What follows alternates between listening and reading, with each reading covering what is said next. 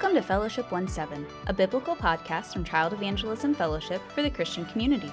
On this podcast, we discuss various biblical topics, passages, and truths, and how those truths have impacted the lives of people around the world. I'm your host, Elizabeth Griggs. Today, we're sitting down with Andrew York, and we're discussing our statement of faith that recognizes Jesus as the sinner's substitute. So before we get too far into that, Andrew, would you mind just giving us a little history of who you are and why you're involved with CEF? Yeah, absolutely. And thanks for having me today. My role here at CEF is the Director of Communications and Marketing, as well as the Director of the Digital Ministries Department. And I've been serving with CEF for the last 15 years. My story with CEF begins in 2001 when my parents moved here to start serving here at headquarters. And I became involved in 2008 as a summer intern in the IT department. I continued to serve in the IT department until 2016 when I moved from the manager of the IT department to the web and social media manager in the new communications and marketing department. Later, I became the director of communications and marketing, and then in 2021, I became the director of our new digital ministries department. And that's a really fun place to work. We're doing a lot of cool things in that department, and I've just been blessed to be able to serve at CEF, that God's given me skills that I can be using in ministry, and also to have the privilege of serving with my parents and my siblings. And I also met my wife here, so having all of that be included is just an extra benefit. Very much a family affair. Yes. which is fun. And this is fun for me because you're also my boss. Yes, so exactly. if we say anything that's questionable, you're here already. All right. Well, we're going to go ahead and jump right into this. So our statement of faith says that Jesus Christ became the sinner's substitute before God and died as a propitiatory sacrifice for the sins of the whole world, that he was made a curse for the sinner, dying for his sins according to the Scriptures, that no repentance, no feeling, no faith, no good resolutions, no sincere efforts, no submission to the rules and regulations of any church can add, in the very least, to the value of the precious blood, or to the merit of that finished work wrought for us by him who tasted death for every man. A lot of words, a lot of big words. So we're going to go ahead and talk a little bit about some of these terms that we're using here that we hear a lot, but I don't think we actually dive too far into. So our first word that kind of struck me as something that could be delved into a little bit more is a sinner's substitute. So do you have a little bit of an explanation of what a sinner's substitute is? Yeah, absolutely. And that term does take some work to break down. So I think starting from the beginning, it's important to realize that all of humanity is an enemy of God. And the reason for that is because of our sin. Our sin causes us to be separated from God.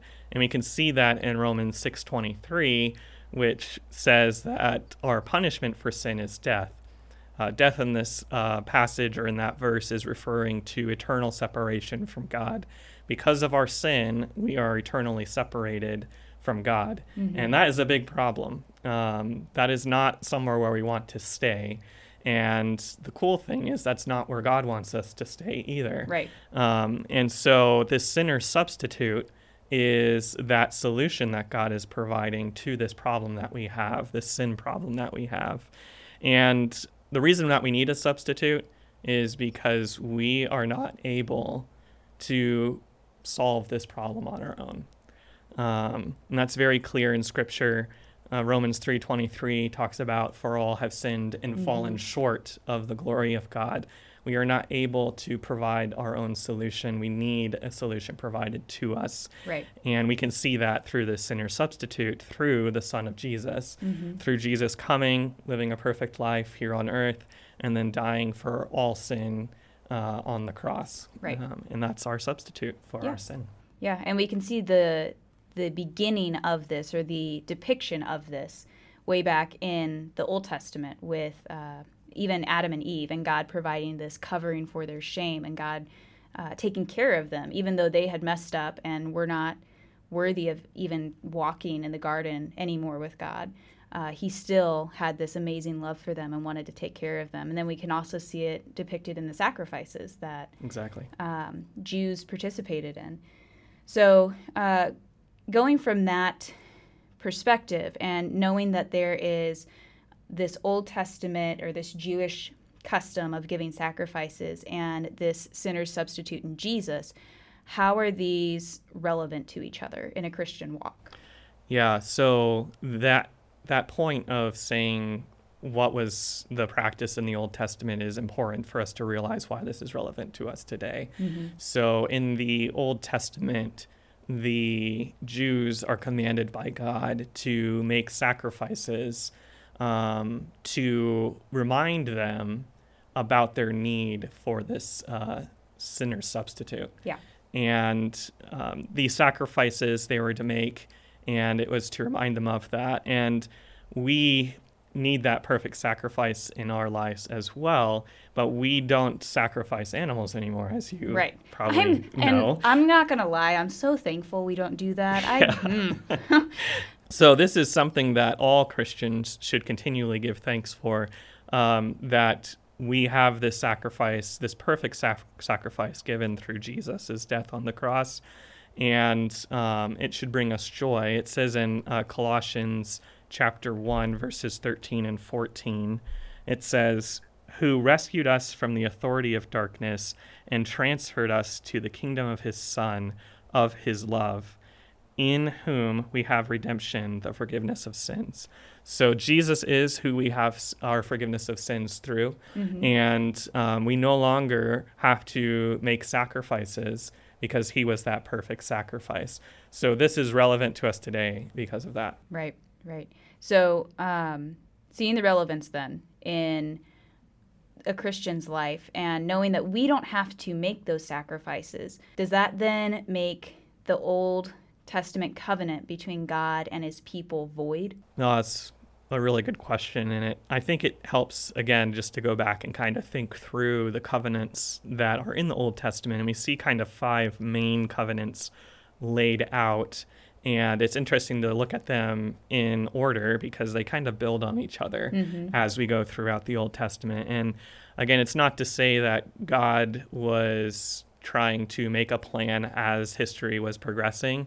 He had this plan already from the beginning of time. Right. But we can see him revealing it to us, his creation, throughout history. So in the Old Testament, we see the Noahic covenant where God is making a covenant with Noah after he has caused the flood to wipe out humanity except for Noah and his family. And we see him make a covenant with him with the rainbow saying that I will no longer destroy humanity in this way, that he is going to protect humanity.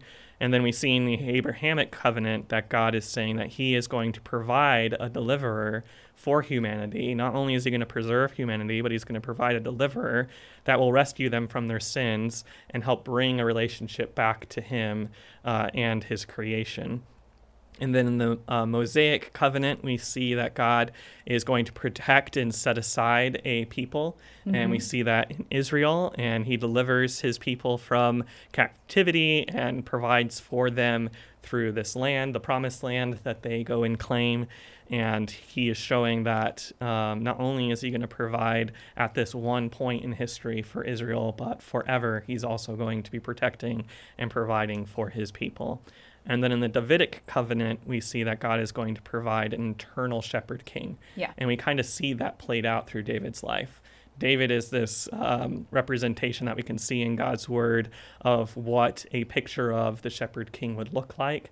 But then we see that fully realized in the New Testament through Jesus.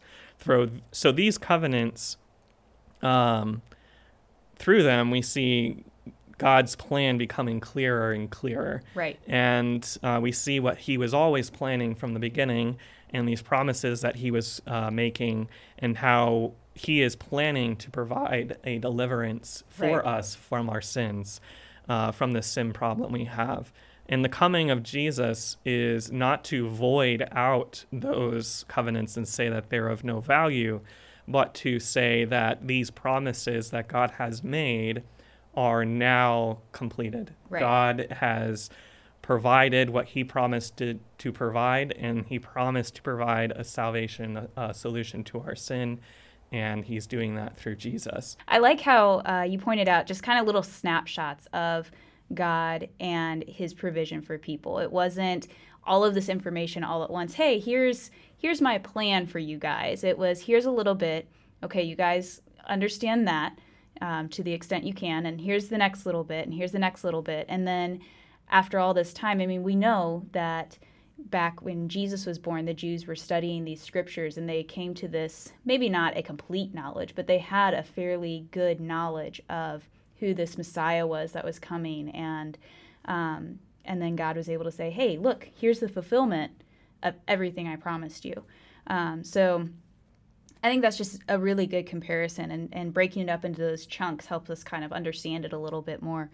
I think it's also interesting to point out that not only are these covenants a reflection of God's love and his plan for everybody, but the sacrifices themselves are a reflection of that. And we can see that in Hebrews chapter 9, verses 22 through 23. And it says, "Indeed, under the law, almost everything is purified with blood, and without the shedding of blood, there is no forgiveness of sins. Thus it was necessary for the copies of the heavenly things to be purified with these rites, but the heavenly things themselves with better sacrifices than these." So just seeing that reflection, it all comes full circle, yeah. And it's a very thought-provoking topic for sure. And knowing that, when I was researching this a little bit, I used Got Questions a lot, which great resource. Yes. Shout out, Got Questions. And something that they stated is that sacrifices were a temporary cleansing. People had specific times when they needed to come and offer sacrifices to atone for sins over and over again. So it doesn't nullify the Old Testament at all. It's just, like you were saying, with God's covenant and these pictures, it's a depiction of what God is planning to do. It doesn't make void any of these promises that God made, and in reality, it establishes them even further, I would say. Yeah, exactly. Yeah, I think it's interesting to think that